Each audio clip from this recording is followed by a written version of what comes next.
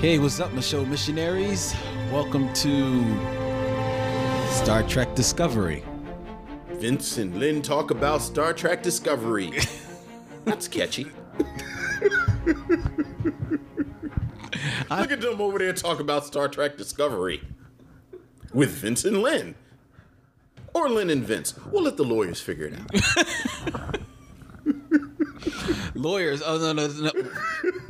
We'll touch on that in a little bit. We'll touch on that on the main show. Okay. But on this show, we are reviewing CBS All Access's Star Trek Discovery. Yes. And we are specifically reviewing the last two episodes, episode 4 and 5. And just so that we can kind of like freely talk about the shows and not have to like stick hardcore to like timelines and everything like that, I'll read the show titles and the little breakdown from Wikipedia for each episode, and that way we can go free form into the talking about the show. Episode 4 was The Butcher's Knife Cares Not for the Lamb's Cry. This was directed by Olatunde Osusami, written by Jesse Alexander and Aaron Eli Colletier, and originally hit CBS All Access October 8th, 2017. Captain Lorca assigns Burnham to study the creature from the Glen, dubbed a tardigrade. To find a way to use this biology as a weapon, Starfleet orders Discovery to the dilithium mining colony Corvin 2, which is under Klingon attack. Starnitz is reluctant to make such a long jump using the spores, and when the drive is activated, the ship nearly collides with a star. Lorca sends Commander Landry to keep Burnham's research on track, and she attempts to sedate the tardigrade to cut off its claw. It kills her. Burnham believes that the tardigrade was acting in self-defense and is drawn to the spores. Starnitz and Burnham transport it to engineering, where it connects to the spore drive and interfaces with the navigation system. The ship successfully makes the jump to Corvin 2 and saves the colony. On T'Kuvma's stranded ship, Klingon leader Cole earns the loyalty of T'Kuvma's desperate followers and leaves Vox to die in the wreckage of the Shenzhou. L'Rell, secretly loyal to Vox, promises a way for them to win the war for the House of T'Kuvma. This was followed on October 15th by the episode 5, Choose Your Pain, directed by Lee Rose, featuring a story by Gretchen J. Berg and Aaron Harberts and Kim Powers, with a teleplay by Kemp Powers. After a month of successful operations, Lorca is ordered to protect the spore drive until it can be replicated for other Starfleet ships. As he returns to Discovery, Lorca is taken captive by the Klingons. Burnham has grown concerned with the toll that the drive has taken on the tardigrade. Along with Starnett's partner and medical officer Hugh Colbert, Burnham convinces Starnett to find an alternative to run the drive. Lorca is kept with a captured Starfleet officer, Ash Tyler, and human criminal Harry Mudd. And in discussions, Lorca reveals that he killed his entire crew during the battle at the Binary Stars to spare them from the Klingons, but escaped himself. Lorca is tortured by L'Rell, who wants to know the secret behind Discovery's new form of travel, but Lorca and Tyler escape before the Klingons can learn anything. For the final jump needed to escape the Klingons, with Lorca and Tyler aboard, Starnitz connects to the spore drive himself using the tardigrade's DNA. Later, Starnitz's reflection does not walk away from a mirror when Starnitz does. Ooh. All right. So, what do you think? What do you? I mean, you know, I almost feel like we should have a separate part for these reviews or for these discussions. We should do like an early kind of continuity porn. Okay. Part before we get into it, you know, kind of the Easter eggs and the. Okay. Fine. And you know, anything you saw, anything you want to talk about, anything jump out at you? Well, okay. Well, going back to the The butcher's knife cares not for the lamb's And I cry. say that because I think at this point it's fair to say that a lot of this is going to be, on some level, fan service.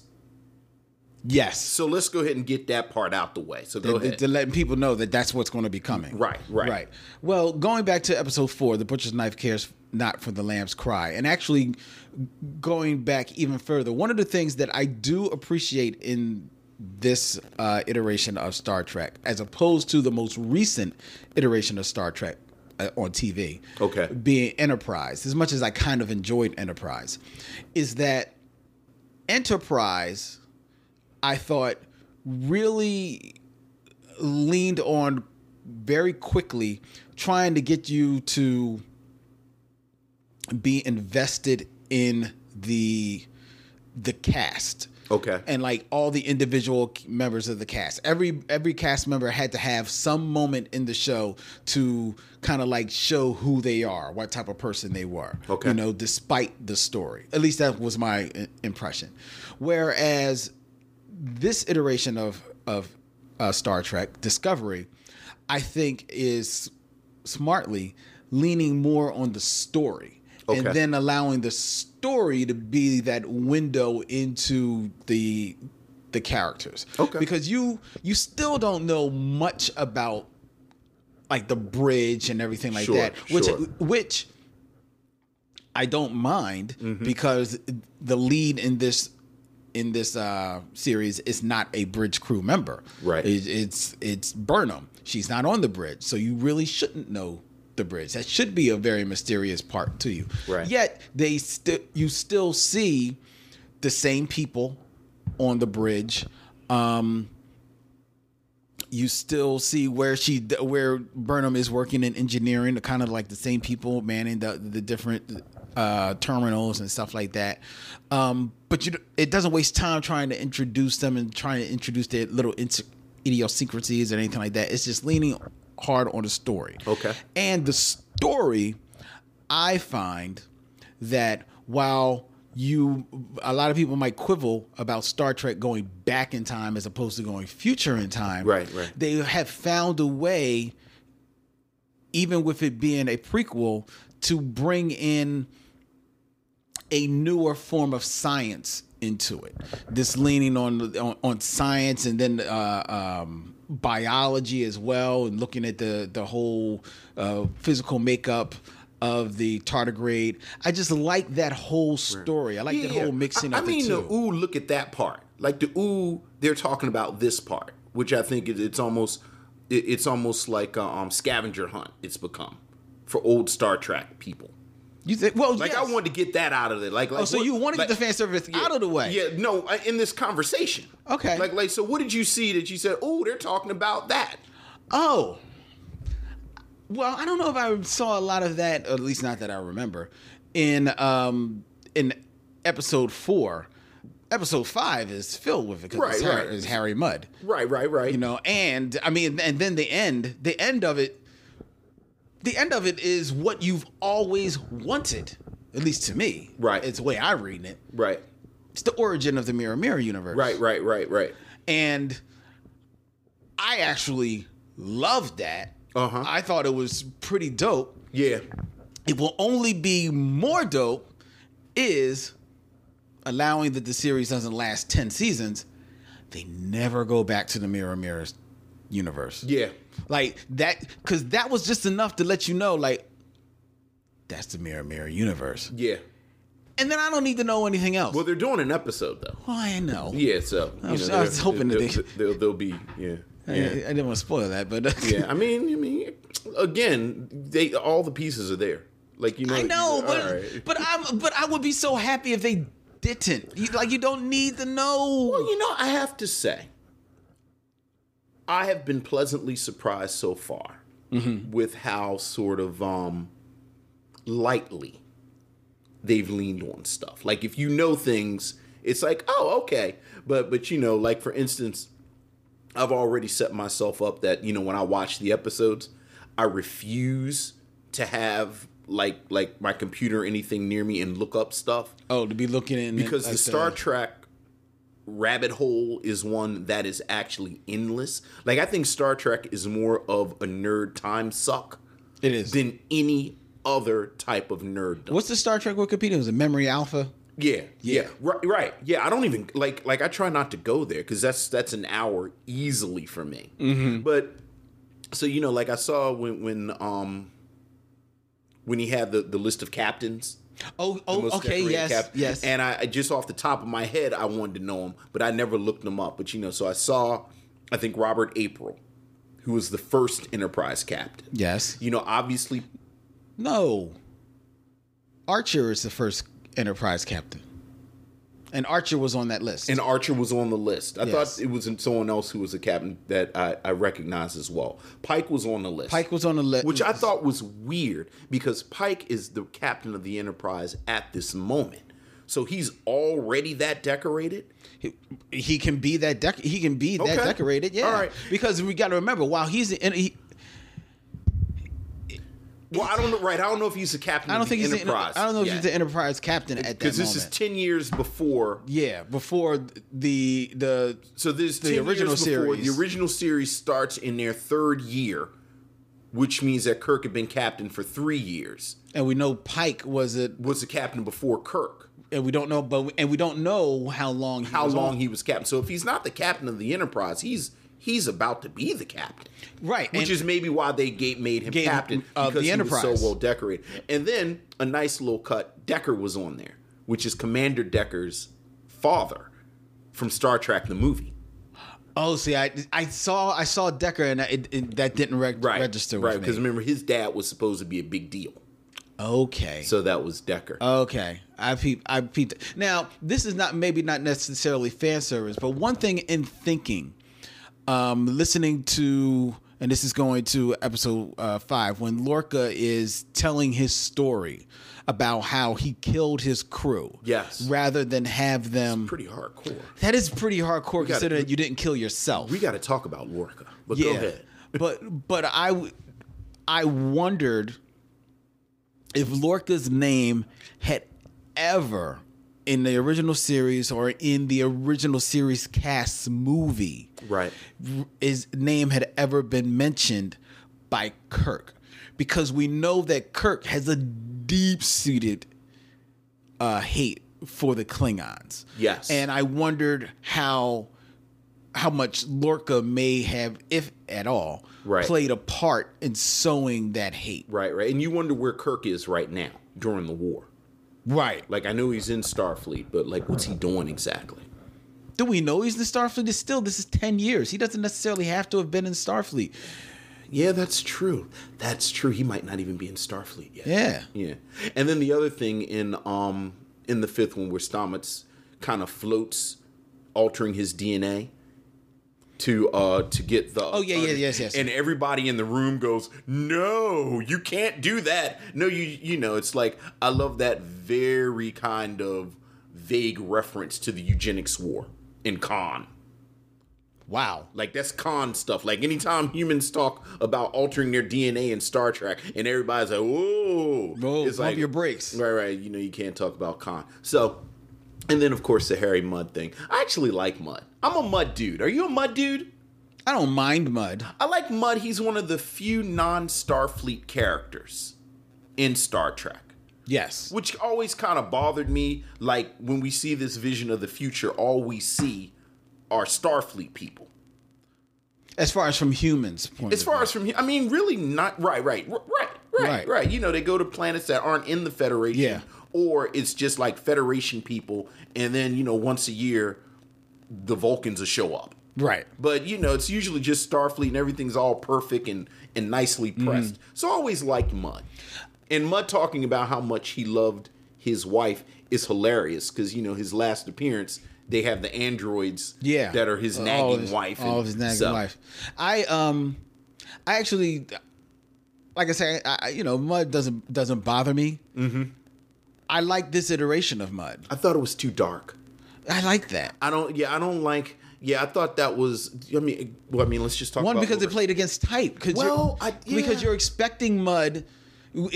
just because of how you've been introduced to Mud, Right. and we've come to know Mud, you're expecting Mud going to be there. It's going to be loose and light and comedic. Yeah. I liked that iteration of him. This is a younger Mud. He is certainly seedy. Like Mud was seedy, but you never really got into it because it was always loose and whatever. You felt like he wasn't harmful.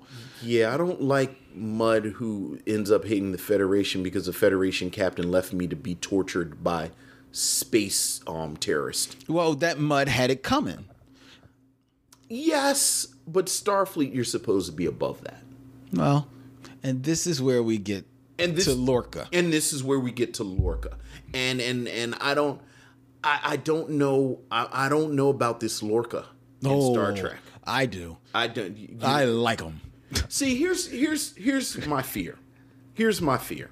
I think Star Trek is always going to be Star Trek, and I think you have these characters, and it's actually kind of appropriate that this was the most Starfleety that the Discovery acted this episode because he wasn't on the ship. Yeah. I don't want anyone to sacrifice themselves so that he learns a lesson. And then he changes his ways. And then Lorca changes. And then Lorca changes his way. What I'm hoping is that people figure out that Lorca is a bad fit, that he is actually an Ahab character. In the third season, he's not on the ship anymore. And either, I just forgot Doug Jones's character's name. Saru. Either Saru becomes the captain or Burnham becomes the captain. Well, Burnham becomes the captain. I'm calling foul. Like, Burnham should never raise to the level of being captain. Okay. Like, maybe she gets a strike back. Maybe, yeah. It But at kind of the end- bothers me, her running around without her little... See, but I like that because it's a constant reminder that no matter how free feeling she may seem around there and kind of part of the crew, she ain't Starfleet. So you would rather her never be in Starfleet again? She committed mutiny. Wow, you real hardcore. That's not, dude. There's very few in the ranks of the military. There's very few things you can do. Here's the thing. Bigger than mutiny, man. Technically, Kirk committed mutiny like 4 or 5 times a season. Like, Kirk is always ignoring commands. There's one thing. Okay, all right. First of all, if you're a captain, you can't commit mutiny on yourself. So he was not You can committing commit mutiny against Starfleet. But that's I don't think that's not. I don't think that would be considered mutiny. I think that would only be considered mutiny if, like, someone from Starfleet comes and takes over command. As long as you're in command of that ship, I don't think you disobeying an order. I don't think necessarily can be considered mutiny. Okay. I mean, I don't know, but it seems like, she ignored a command. She took matters into her But own it's not. hand. But she, you got to remember, she did not just ignore a command. Yeah, she actually took over the ship. She knocked out her captain. She did knock out the captain. It's mutiny. All right. She basically said, "I'm taking over your ship." Right. No, you don't know what you're talking about. It seemed like a very Kirk move to me. No. Lorca leaving Mud is a Kirk move. I don't think Kirk would have left Mud. I think Kirk would have left Mud. Kirk would have left Mud in there to be tortured to death. When Lorca says no one survives 7 months of Klingon torture, that told me everything I needed to know about Klingon torture. Right. There's no way Kirk would have left somebody like that. Not Kirk. I don't know. I think Kirk would have. I think Kirk would have. You're going to have to show me precedent for that. I think Kirk would have. Especially once he finds out that that dude was conspiring against them, right? Feeding information to the Klingons, right. and not only that, had been feeding Starfleet people to the Klingons to have them, basically choose your pain. Yeah. Which, let me just say, as a concept, the choose your pain thing, I thought was pretty dope. Yeah. I don't know why, but something about that was like, That's pretty dope. Well, I think we've established that the Klingons are honor above all things. Yes. And they feel like what separates them from Starfleet. First of all, they feel one of the things that I really like about this exploration of the Klingons is that they think the Federation are hypocrites. So that, all of this, we come in peace. Like I love that the first lie they tell is we come in peace. Right. So we're honor. We're better than the Federation, and we're going to show it because every time we go in there, we will give them the opportunity to take one for the team, and they never will because they're not Klingons. Right. Which leads to something that was very disappointing to me. This whole thing with Voq being from this house of deception and it's headed by women. They talked about this more in the third episode than the fourth episode. Right. I didn't like that. I don't like a Klingon house dedicated to deception. That seems very non-Klingon-y to me. See, but And then why does it have to be the women? Like, why does it have to have matriarchs and be a female-headed house? See, but I think that what will play out is that is all about perception, and that it's not actually, deception. I'm sorry, L'Rell. L'Rell says she's from the house. Right. I think that's perception. I think she's playing it forward, but I don't think that's the actual true story. I think it's just a story she's allowing to propagate for whatever reason. Well, now she's lying then. I don't like lying Klingons. I certainly don't like the only female Klingon to be the one who lies and manipulates. Well, but she lied in order to save Voq. No, I understand why she did, but I think one of the more refreshing aspects of the Klingons is they've been very kind of egalitarian. Like, the women are warriors and everybody fights. And, they always had like that, I believe the phrase is breast hole in the female Klingon shirts. Mm-hmm. But besides that, you can hold a bat'leth.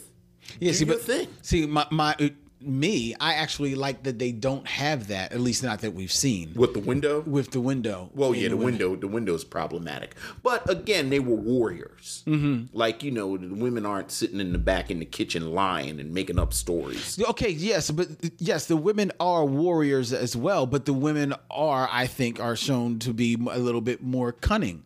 I mean, you might call it lying. Some people might call it like, just doing what you got to do to get out of the situation. Right. Doing what you got to do to save someone so that you can fight the bigger right. Live on to fight on another day and fight the bigger battle. Right. So, maybe it is lying, but maybe it's just the feminine wiles they're choosing to use as opposed to the guys who are just like rah, rah, rah, rah, rah. I don't like it, but all right. I liked it. How about other stuff? I didn't mind it. Other stuff? How you digging it? I really do like the show. Yeah, it's growing on me. Yeah, there's always still a nagging part of me. I feel like Saru's phalanges might be popping out of the back of my head sometimes, because there's always a part of me that wonders, I wonder if Brian Fuller would have gone this route with the story. Right. Only because I am such a fan You're of a Brian his. Fuller fan. And to some degree, I feel the show following some more traditional story beats. Absolutely. And so I wonder whether or not Brian Fuller would have been, his storytelling usually goes against those grains. Right. So I wonder how much he might have brought to it. That being said, I'm enjoying the cast. I love Doug Jones as Saru. I love the actor that plays Starnets. I love Lorca. I've been singing the praises of Sonequa Martin Green since Walking Dead. Right. So I'm loving Burnham. I love her roommate. If I'm drawing a blank on her name, the character's name. I love that. I loved her not wanting to open up the package that she got from her captain. Yeah. And then eventually opening it up. I love that that plays forward in episode 5 with Yeah. her wanting to give that To Saru. because I loved Saru's story to her. Yeah. It was It complicates them. it does. Yeah, It yeah. really does, man. And you felt it. You Yeah. felt it from you actually, as he was saying that, you were like, yeah, I was getting that from episode 1. Right. That there was a little bit of, envy Right. there. And just kind of like trying to bide your time. I was about to say, but playing your position. Yeah, playing your He position. didn't want to replace Burnham. He wanted Exactly. Burnham, you go ahead and get your shit. Yeah, Right. and then that being kind of like stolen from him, Right, You right. know, so and I felt that, and I also felt for him once he does get this command for this moment, and him like there's an element on this ship that is making me doubt myself. Right. I cannot doubt myself, and I also love that he was like when he was in command, he was like I'm not talking to you. Get that tardigrade ready. Yes. Because we need to do what we got to do. That's right. I loved everything about it. It was Yeah. I really am enjoying this show. We've got F-bombs and gay couples. There's F-bombs in Star Trek. How you feel about, let's do the dumb thing first. How you feel about the F-bombs? I didn't mind the F-bomb because it was a human. I would have felt some type of way if it was an alien. Okay. But I like the F-bomb. It's nice to know that F-bomb is still alive and true in the 23rd century. All right. And we assumed, well, I think it sort of, they sort of hinted at it, that the chief medical officer, Dr. Colbert and Stamets are a couple. They did more than hint at it. Well, I mean, before this episode. Okay. When they were in the scene together, there was a chemistry between them. But then this episode, I had they seen- sort of, well, not sort of, like, well, they're at the sink. They're very domestic. They're at the sink brushing their teeth I thought together, that was- getting ready for bed. And I like that because that's just a little, that alone. See, Yeah. people don't, I think some people, especially in Hollywood, don't realize as much as there's an intimacy of holding hands and skin touching, it's sometimes even just that much more intimate sharing the mirror. Yeah. Brushing your teeth. Absolutely. Because nobody looks good brushing their teeth. Right. So if you. And spitting in the same sink as somebody is pretty damn intimate. Exactly. So if you could do that, that's love, baby. I liked it too. I really like did. that a lot. That was Yeah. really cool, man. I like that It's a lot. pretty dope, man. And it's very interesting that it's a mixed couple. How about that? Like, there was so much press about it being, openly gay characters that no one ever said, and it's an interracial couple. Yeah. I dug that, man. Yeah. Yeah. I mean, it's Star Trek. That's what Star Trek's supposed to do. There is a part though that in me, just wondering, just thinking out loud, knowing how the internet can get. Yes. And if this, as it appears to be, is the origin of the Mirror Mirror universe. Yes. And everything that implies with the Mirror Mirror universe. Yes. Is there going to be somebody out there that's got a problem with, why does the gay character have to be the creator of the Mirror Mirror universe? I mean, I'm sure it is. Sure. Sure. I don't know. I guess maybe that's looking for trouble. But No. That I mean, crossed my head. Yeah. You We'll know? have to see how it plays out. I have to see it. Yeah, But- we will have to see But, it. I also think that if they continue to have them be human, that'll just be part of, like one of the things that kind of bothers me, and then they switch back to Discovery, and I see how multiracial Discovery is Very from much so. the bottom to the top. Some of the Klingons do have these kind of flared nostrils that kind of get me on edge. So that if all of the humans, or even most of the humans, were depicted as white, I would have a real kind of like, that's sort of my traditional problem with science fiction. And certainly Star Trek has been guilty of it over the years, that they other people of other races. Yeah. But, I'm kind of holding my fire. Which also comes to my last little Easter egg. Did you notice one of the Starfleet admirals was a black Vulcan? Yes. Rocking his baldy. That was another time I didn't go on the internet, because when I was growing up, I was taught that Spock was the first Vulcan in Starfleet. And then T'Pol in Enterprise was a retcon. But I knew looking up first Vulcan in Starfleet was 2 hours. Just 2 hours gone. So I didn't even do it. But I did notice. I said, hey, it's a Vulcan. And he's an admiral. He must have been in Starfleet. I don't really have anything to add besides that. Just that I noticed that he was a brother. Yeah. So it's like that dude and Tuvok. The two Black Vulcans.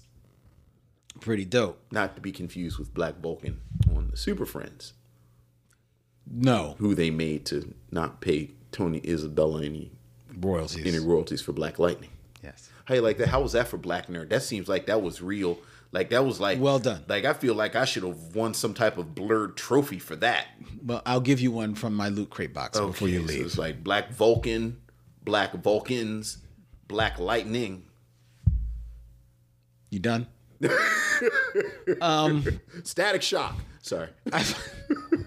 I find myself looking at the Klingons, and especially considering that this is only 10 years before TOS. Yes. I find myself looking at them. That would be the original series, folks. Trying to figure, okay, how are they going to mutate in 10 years to looking like dusty people? Don't ask. I called them space Puerto Ricans. Yeah, look like the space jets. Right. I was about to say they have the same makeup from West Side Story. Yeah.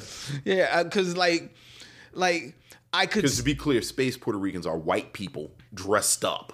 Yes. Right. And, red face or brown face. I see them morphing, not in 10 years. Right. But I see them over the years. Right.